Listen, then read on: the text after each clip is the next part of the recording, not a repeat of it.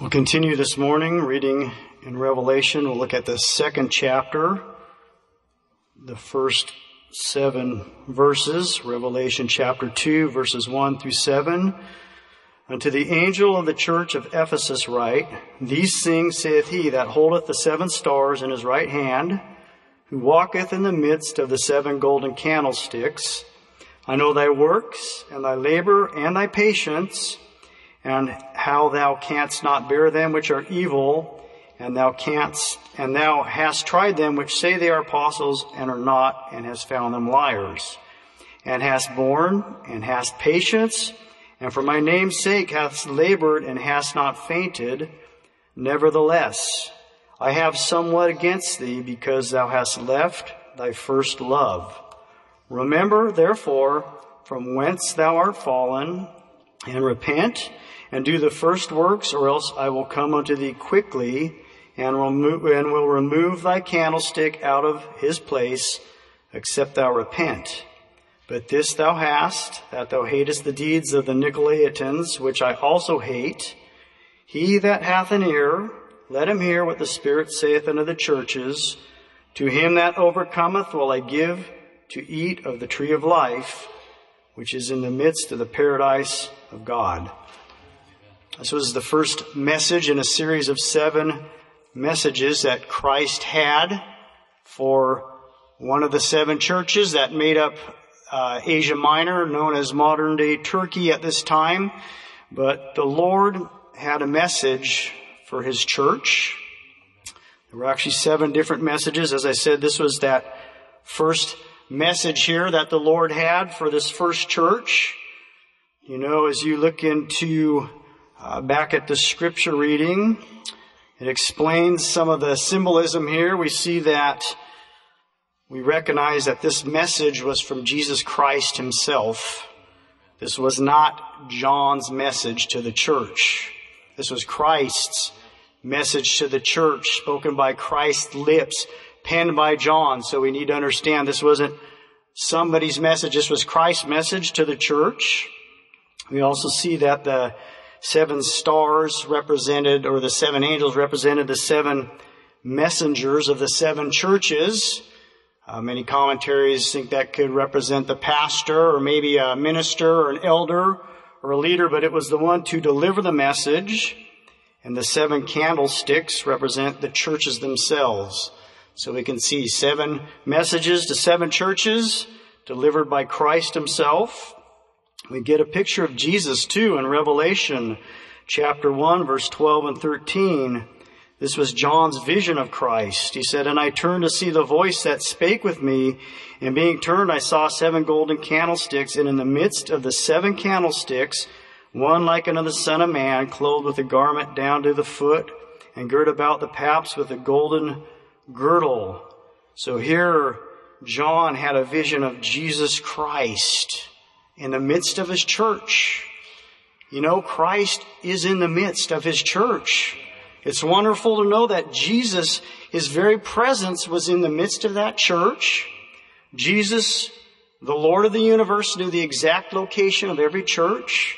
He knew the precise situation each one of them was going through, and He cares about His church. The Lord cares about His bride. So we see in these letters, most of them have kind of a theme, you might say. Only 2 churches didn't receive any rebuke, but we kind of see the structure of these letters. The Lord gives a commendation, condemnation, and then correction. So we'll look again at this first letter here to the church in Ephesus. We know Ephesus, if you study the history of that church, it was a very prosperous city. It was the capital city of Asia Minor at that time. It was known as the Light of Asia. And because of its location, it became a very popular trade route. It was close to the mouth of the Cayster River, which made it a port city. And that made it ideal for shipping goods to Greece and to Rome. It was a very prosperous city. It was a port city. I thought, sounds like Portland. Maybe Portland is a version of the Mediterranean version, or not the Mediterranean version, but a version of this church here in Ephesus. It was a port city. It was very prosperous, but it was also very wicked. It was a wicked city. It was full of pagan worship and idolatry. One of the biggest things was the worship of the false goddess Diana.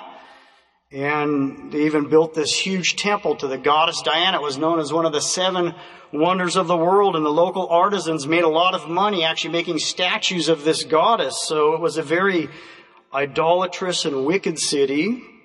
Not to mention that worship involved all kinds of filthiness and sexual immorality and licentiousness. And it was also very common, a lot of occultic practices going on. So again, we see it was a wicked city, prosperous but wicked.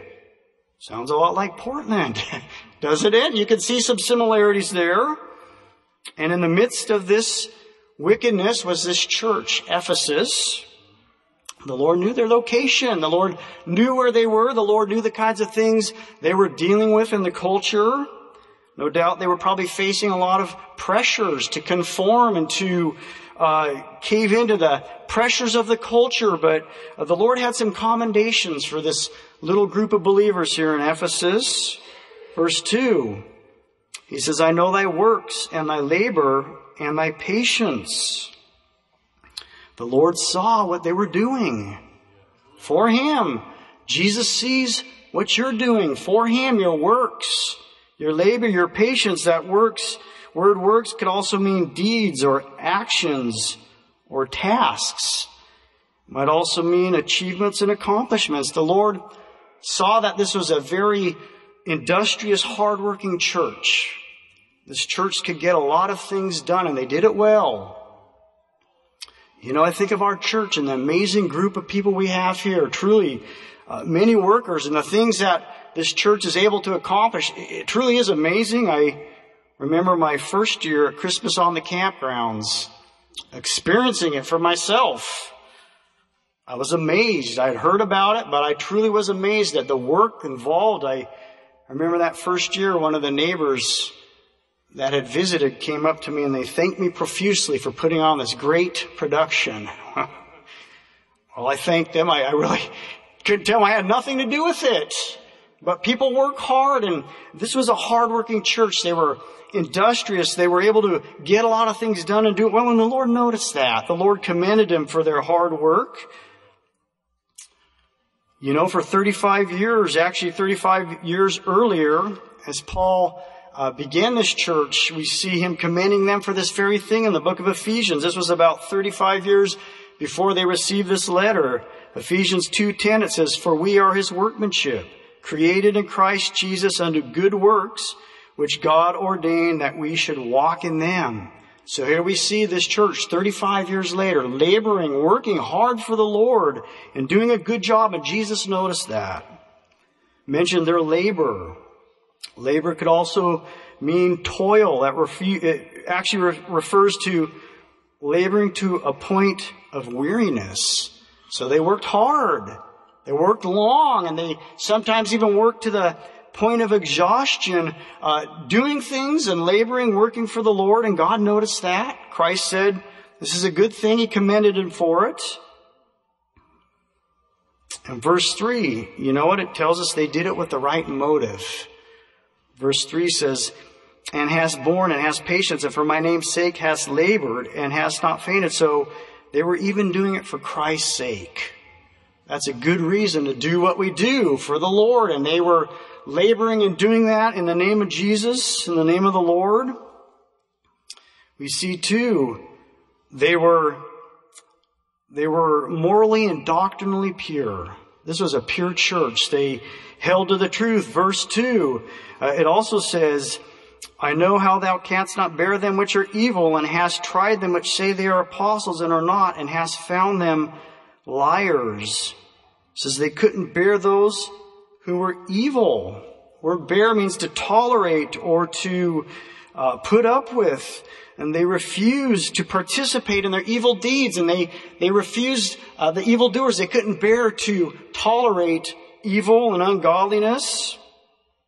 They rejected the practices of the culture around them. So you might say they were separating themselves from the culture. They loved the Word of God. They were doctrinally sound, like it says here. It says that they tried those that said they were apostles or disciples and were not. Ephesus, because it was a major trade route, it said, some of the experts said that often they would get people that would travel through the city and they would bring all kinds of philosophies and all kinds of false doctrines, and they would stand and sometimes they'd try to preach a false gospel and subvert the faith of others. So the saints in Ephesus were standing up saying no. They were like the Bereans. They searched the scriptures, and if it didn't line up to God's word, they called the people out for what they were, false prophets. They weren't about to give in to the cultural pressures, and they were uncompromising in their stand for the truth and for the Word of God. They didn't preach tolerance and acceptance. It's a popular message today, but they stood firm in their convictions to preach the truth. And again, we see Paul warned them many years earlier in the book of Acts. He was speaking to this very group of people. Acts chapter 20, verses 28 through 31. It says, "Take heed therefore unto yourselves and to all the flock over the which the Holy Ghost hath made you overseers, to feed the church of God, which he hath purchased with his own blood. For I know this, that after my departing shall grievous wolves enter in among you, not sparing the flock. Also of your own selves shall men arise, speaking perverse things, to draw away disciples after them. Therefore watch, and remember that by the space of 3 years I ceased not to warn everyone night and day with tears." So Paul warned them for 3 years with tears. Look out for false teachers. Beware of false doctrine. And they adhered Paul's advice. We see 35 years later still maintaining their orthodox principles and their beliefs and their sound doctrines. They didn't compromise in that area. Said another thing he commended them for. They hated the deeds of the Nicolaitans or Nicolaitans. There's not a lot known about that group other than the fact they were believed to have adopted the doctrine of Balaam, which basically said you could serve God in your spirit and whatever you did in your flesh really didn't matter. It was kind of anything goes. Once we hear that doctrine, call it eternal security. Once saved, always saved. This idea that you can somehow be under God's grace and continue living in sin, God forbid. That's a false doctrine. They hated that doctrine. And Jesus said, you hate the things I hate. That's a good thing, to hate what God hates and love what he loves. We see the church in Ephesus, they did that. You look at their resume. This church looked great on paper. They were hardworking, patient, doctrinally pure. They showed amazing perseverance in face of persecution. Every church should have these characteristics. Be wonderful if we said, yes, we resemble that church. Hopefully that's where the similarities end. Because we see, in spite of all these things, Jesus had a warning for them. Verse 4. He says, "Nevertheless, I have somewhat against thee, because thou hast left thy first love." This wasn't just some trifle. This just wasn't some little thing that could be easily overlooked. This was a fatal flaw. This was something that concerned Jesus Christ greatly and deeply. And he wasn't reproving them out of anger. He was reproving them out of love and concern. He wanted them to succeed as a church, but he realized there was something majorly wrong here. You look at those two words, left and first. Left means to forsake or depart. It's an act for which one is responsible. It's a choice. Notice he didn't say you lost it. You left it. It was a choice. You lose something by accident. You lose your keys, your wallet by accident. They chose to leave the Lord. This was a choice they made, in which they were responsible for. Leaving also implies distraction. You don't leave something for something else unless you're distracted or drawn away. Something, somewhere, in spite of all of these amazing things this church was doing, they allowed something to draw their affection away. And the Lord said, no, it's not okay to have other affections draw us away. It's called idolatry. It wasn't right then, it's not right now. So Jesus was saying, something is wrong here. You've allowed this to happen. The word first, that's the thing that establishes all other priorities. That's what they left. They left the thing that once fueled their love and their desire and their fervent affection for the church and their desire to labor and work for the Lord. They left the love that fueled that. It was like the Lord was saying, you're running on an empty tank. You can't continue to sustain things without that first love.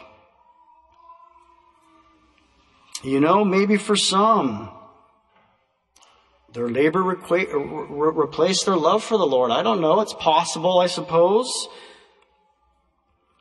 Maybe it was just weariness. Day in and day out, the Word of God says, because iniquity abounds, the love of many shall wax cold. Maybe just being constantly surrounded by the culture and fighting and striving to maintain doctrinal purity and moral purity. Maybe they just became tired and worn out. Maybe it was the cares of life, the deceitfulness of riches. These are things all of us, no doubt, probably deal with, maybe on a daily basis. But something happened here, and it caused the Lord great concern. So the Lord says, there's a problem. But aren't you thankful the Lord didn't leave him there? Again, Christ loves his church.